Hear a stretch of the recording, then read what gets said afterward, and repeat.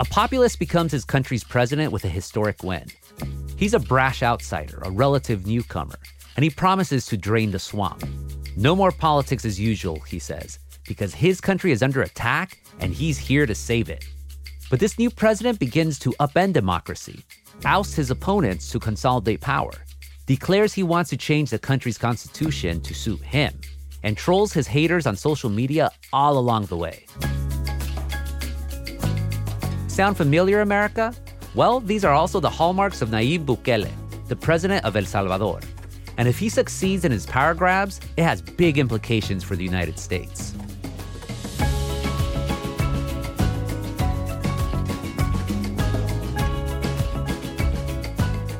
I'm Gustavo Arellano. You're listening to The Times, daily news from the LA Times. Today is May 12th, 2021. California declares a drought emergency in 41 counties. The Biden administration okays the first large-scale offshore wind farm in the United States. And Jennifer Lopez and Ben Affleck were spotted together in Montana. See? There is hope for Brad and Jen. On today's show, we have 3 guests that will take us into this current crisis and how we got here. We'll check in with LA Times reporter Kate Linthicum, El Faro reporter Jimmy Alvarado, and Roberto Lovato, an author who will talk about how Bukele's actions affect the Salvadoran diaspora in the United States.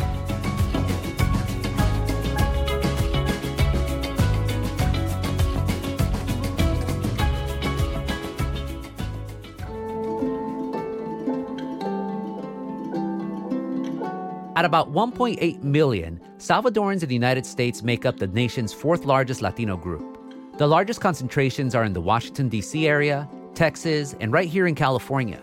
The diaspora has long been involved in politics back home, from the days of the country's civil war in the 1980s to today. In early 2019, Nayib Bukele became the 46th president of El Salvador. He was only 37, vigorous and with a love of leather jackets, Instagram, and memes. While mayor of San Salvador, residents who supported him said Bukele cleaned up the capital city. He became the first Salvadoran president who wasn't from either of El Salvador's 2 established main parties, the left-leaning FMLN and conservative Arena. There was hope that his victory signaled a new era for the country. But ever since his win, critics say Bukele's vision for El Salvador is mostly about gaining power for himself. Damn anyone else. I'm now joined by my colleague Kate Linthicum. She covers Latin America for The Times and is currently in El Salvador's capital, San Salvador, reporting on what's been happening. Hi, Kate. Hey. Tell us the story of Bukele. Who is he and how did he rise to power? Bukele comes from a wealthy family originally from Palestine and got his start in business. El Salvador has really never seen a politician like Bukele. He wears these leather motorcycle jackets. He has this perfectly trimmed beard. He wears a backwards cap, in meetings with officials. A lot of people say he's sort of the first millennial president, and some are calling him the first millennial dictator. And Bukele began as mayor of a suburb of San Salvador, then became mayor of San Salvador, and then became president 2 years ago. And he did this by using social media in a way like we've rarely seen in this region. He talked constantly to the people via Instagram, via Twitter. Every day he would post photos of a new thing he had done for the city, a new pothole he had filled, a new gang member he had arrested. And this made him really wildly popular really quickly. So he was basically campaigning like, I'm changing society, but doing it with memes, with GIFs, with hashtags and all that. Yeah, he definitely had a sense of humor that I think people liked. He was irreverent, a little bit like Donald Trump. And he also said he was different than the 2 entrenched political parties that had ruled El Salvador since the peace accords of 1992. These 2 parties, one on the left and one on the right, had both been accused of corruption and both had really failed to bring prosperity to this country. So a lot of people didn't like either of them. So Bukele gets elected in 2019, Kate. How did people think he was going to govern? What were the promises he was making, and did people think he'd actually meet them? Yeah, he was elected with very high hopes. He, kind of immediately said, I am going to make it El Salvador a place that people don't have to leave. He said he was going to end forced migration from the country by the end of his term in 2024. Actions that we're taking right now, we'll start to take in the days and weeks to come, will be immediately felt by the people of El Salvador, that will eventually not feel the need or the urge to migrate to the United States, because we will provide the safety and the economical environment for them to feel the urge and the need to flee to another country. And he's kind of made strides toward that. I mean, we've seen lots of migration at the border in recent months, in recent years. Less of it is coming from El Salvador than it is from Honduras and Guatemala. So he's claiming victory on that front, at least. Did people think Bukele would act the way he has in consolidating power? Like, would he say during the campaign, these are my plans, this is what I'm going to do, but no one believed him then, and then he actually went on and did it? Yeah, absolutely. He really shocked people when in 2019, he took the military into the Congress, basically, when they refused to pass a bill that he wanted. And he sat there, in the Congress, flanked by the military, and said, now we're going to see who really runs this country. And for people who lived through a civil war, where the military committed a lot of atrocities and had a lot of power, that's an unsettling image. And then what we saw just a few days ago on the 1st of May took it to the next level. After his party won a huge majority in Congress, they immediately moved to kick out 5 members of the Supreme Court that had opposed Bukele. And 2 days later, they fired the Attorney General. And so critics say this is tantamount to a coup. This is unconstitutional, and he's essentially taking control of the judiciary. We'll have more after this break.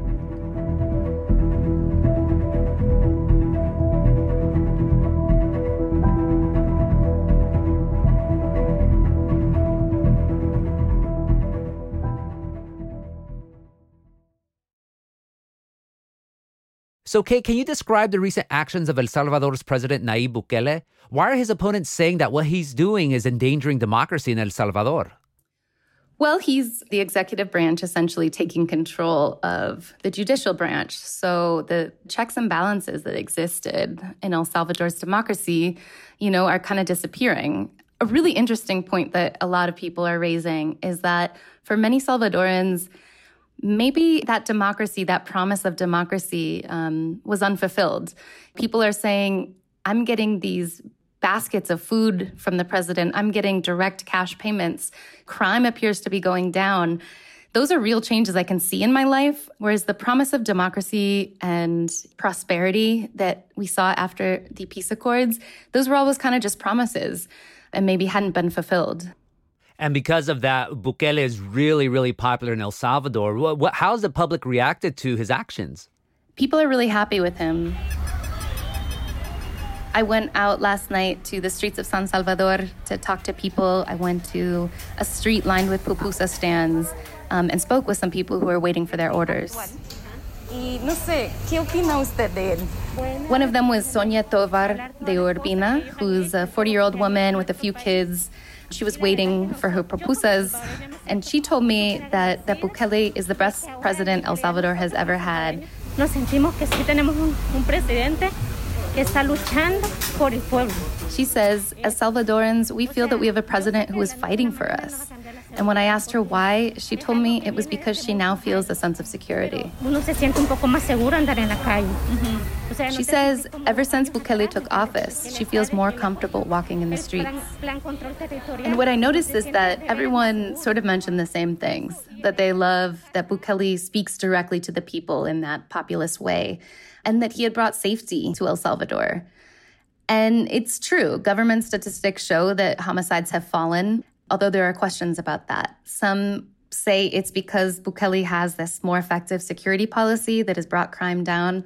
Others insist that he's brokered a gang truce, which previous El Salvadoran governments have done. And so homicides have fallen, the streets are safer, but the question is why? U.S. Vice President Kamala Harris brought up the situation in El Salvador with Bukele's moves in a speech earlier this month. Just this weekend, we learned that the Salvadoran parliament moved to undermine its nation's highest court. An independent judiciary is critical to a healthy democracy and a strong economy. On this front, on every front, we must respond. Given the long-time involvement in Central America, Kate, do you think comments like that are going to help or hurt Bukele's opponents? So I think that the United States is in a really difficult position here. It needs partners in Central America if it wants to fight poverty, fight crime, and eventually reduce migration, which of course is the biggest priority for the Biden administration. But the leaders in Central America are making it really difficult for the Americans. I spoke recently to a congressional aide who said, we have no good partners in Central America. El Salvador, you have Bukele, who is kind of eroding these democratic checks and balances. In Honduras, you have a president who has been linked by U.S.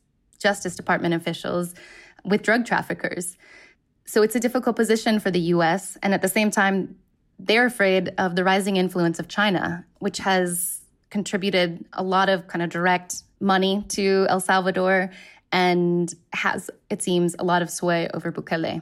What are the challenges ahead for him then? He's trying to amass all this power, but obviously he sees something on the horizon that makes him think, like, I need to secure where I'm at right now. One of Bukele's biggest challenges is money. He has spent a lot throughout the pandemic keeping his people fed. And that has meant that he's wildly popular and people really approve, particularly of his handling of the pandemic. But it also means he's kind of running out of money. So he's asked for a giant loan from the International Monetary Fund, the IMF. And the issue now is that fund going to be approved? Will it be approved based on some conditions? They could ask him or demand, that he kind of recommits to democratic values and either undoes some of the things he's done in recent days or just commits, to holding up these democratic norms going forward. Thank you so much for this interview, Kate. Thank you. Coming up, a conversation about how Bukele's moves affects the Salvadoran diaspora in the United States and American policy in Central America.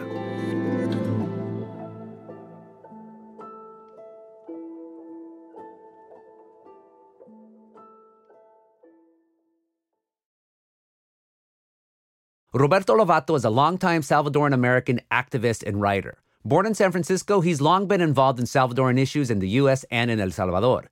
His memoir, Unforgetting, a memoir of family, migration, gangs, and revolution in the Americas, does a great job of illustrating the Salvadoran diaspora in the U.S. through the experience of his family. What's up, Roberto? Hey, Gustavo. Good to be with you on your new platform. I appreciate it, man. Let's start in El Salvador, especially during the 1980s, during the revolution. You grew up in the Bay Area, but during the 80s, you went to El Salvador to fight against the Salvadoran state. And you told me in your memoir, you say that 1 in every 3 Salvadorans at the time were organizing against the state. Yeah. And when you're dealing with Salvadorans, you're dealing with a highly political, highly organized, left-leaning community that also has a very strong right-wing component, as you see with the neo-fascist president right now, Nayib Bukele, who has just kind of staged a judicial coup, which is en route to, I think, trying to create a permanent dictatorship. And so what you're seeing right now, it harkens back memories of what was going on in El Salvador during the 1980s. Yeah, in my book, Unforgetting, I described the ways that Salvadorans had been organizing when I was visiting in El Salvador as a kid, where my cousins would, take me into their rooms and quietly and sotto voce in low voice, talk to me about rebel music, anti-government poetry, and the ways that poets actually formed revolutionary organizations in El Salvador. And so that the distinction between poetry and politics was never there. And that kind of fascinated me as somebody that liked to read and write, even when I was a kid. And I've watched as I started learning about El Salvador when I got to college more, and I learned that cousins of mine had been guerrillas, mostly women. Yeah, for people who don't know, the American military provided training and guidance to the Salvadoran military. The most notorious example is the Salvadoran Army's Atlacatl Battalion. In 1981, they killed nearly 1,000 unarmed men, women, and children in the village of El Mozote. The New York Times recently described the slaughter as, quote, the largest single massacre in Latin America's contemporary history. And just 3 months earlier, the group had finished training at the U.S. Army School of the Americas in Fort Benning, Georgia. So the war literally started coming home in the 80s. I had cousins coming to live with us because of the war. The war really came home, and I said, I better go do what's right. And I decided to go to El Salvador. So I started going. I saw the countryside and what was happening in places like Arcatao. And I was like, just devastated by the levels of mass murder and killing of women, children, elderly, entire towns being wiped out. And I thought, I have to do something about this. My government is the one doing this. And I even threw away my American identity. I never called myself American again from that moment in 1989. Roberto, the Salvadoran diaspora, fourth largest Latino group in the United States.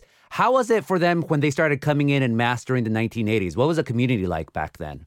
Well, you're dealing with a very immigrant community. I mean, the Salvadorans have been in the United States since the 19th century, but really in large numbers since the 80s.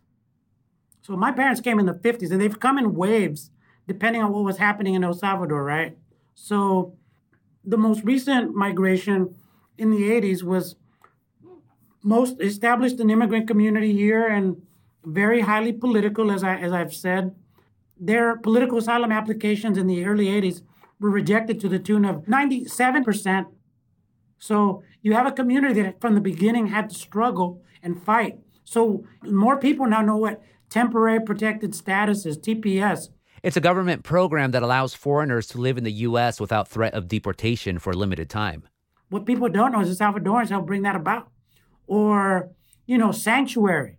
What we call sanctuary and immigrant rights, Salvadorans created to protect the refugees who were coming from police abuse in collaboration with the Immigration and Naturalization Service, the predecessor of ICE.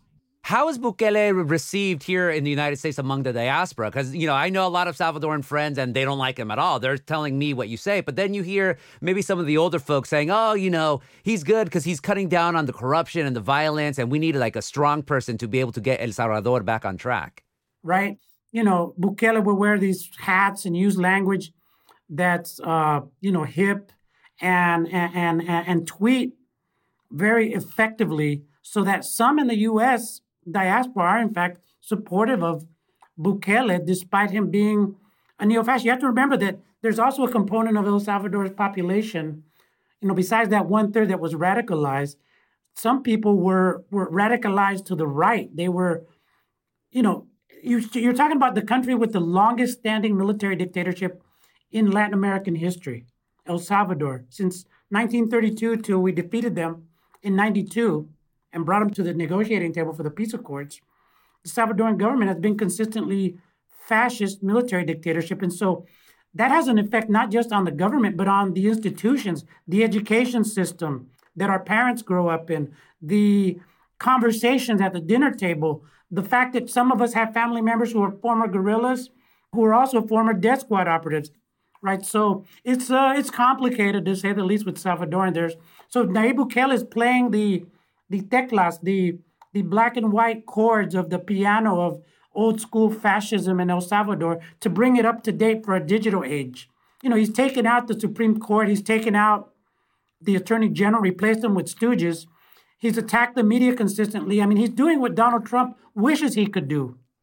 Could have done more. And he doesn't even try to hide it. I saw on Instagram, he posted this video of Hitler and Stalin all of a sudden singing that crappy 80s song, Video Killed a Radio Star. And he puts as a caption, Te amo Internet. I love you, Internet. Yeah, no, this is a guy who, as he's attacking congressional members and the media, he'll keep repeating this silly phrase from Game of Thrones, Dracarys, trying to imitate... Khaleesi, the queen who had the fire, and anytime you say Dracarys, her dragons would just unleash untold hellfire on people. The white savior woman who became a fascist, right? She became a fascist at the end. So it's telling that Bukele would use that to normalize his behavior as a militarist, as a anti-media. He's been condemned worldwide. Even Kamala Harris and Anthony Blinken have had to condemn him, despite the fact that they haven't cut off aid. If they really thought it was a coup or condemnable, they would cut off aid, but they're not. Well, what about here in the United States? Are you starting to see activists starting to coalesce to oppose Bukele up here and then by default down in El Salvador? Yeah, it's happening. People like at the Community of Solidarity, the people of El Salvador, a lot of Central American groups are starting to organize protests, have meetings, and figure out how they're going to attack this. I think this is a long term. As someone who's actually fought fascism, you don't do it overnight. You've got to think it through. It's a long-term struggle. And we could have learned that from ourselves here in the U.S., which is the reason I wrote Unforgetting, right, was to kind of like talk about what sustainable struggle in an age of epic crisis like we're in looks like. What role, if any, should the American government play to try and check Bukele? You mentioned that Kamala Harris criticized his actions, also Anthony Blinken. What else should the American government do? So, we're dealing with a duplicitous U.S. government that is notoriously unable to wean itself from the addiction to supporting fascists, dictators, militarists, and mass murders across the Americas. So really, a real sign would be to cut off major sources of military, policing, and other aid, sanctioning Bukele and his people, freeze their assets, do all the things you do when you really believe there is a dictator in place. Thank you so much for this interview, Roberto. My pleasure, Gustavo.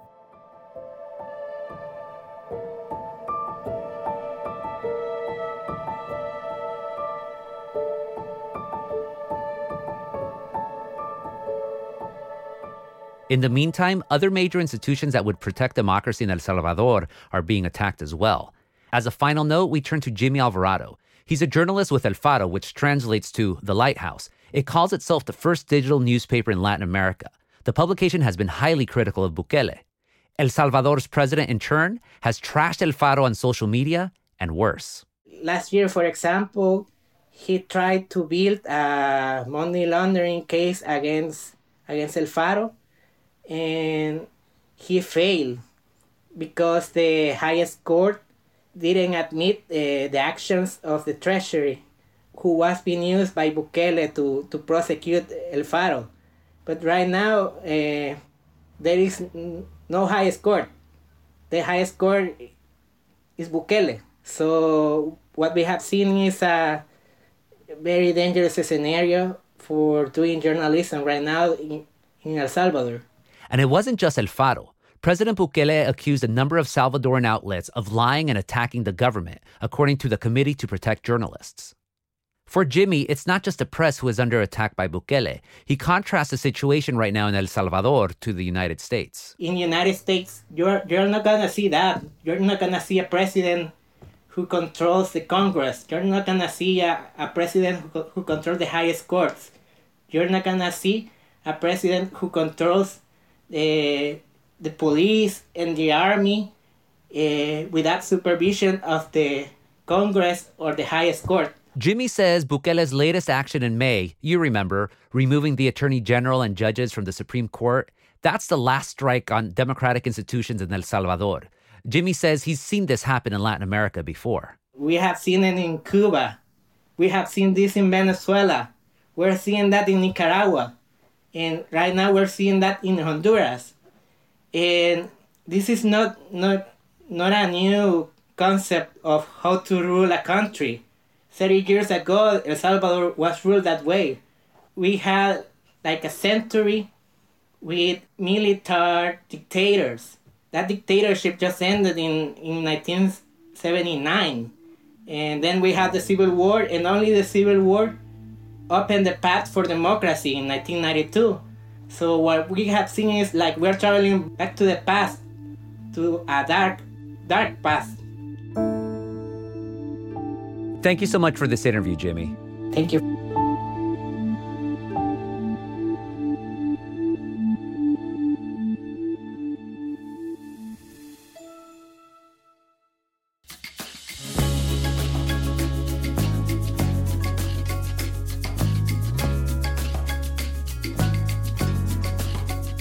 And that's it for this episode of The Times, daily news from the LA Times. Our show is produced by Shannon Lin, Stephen A. Cuevas, and Denise Guerra.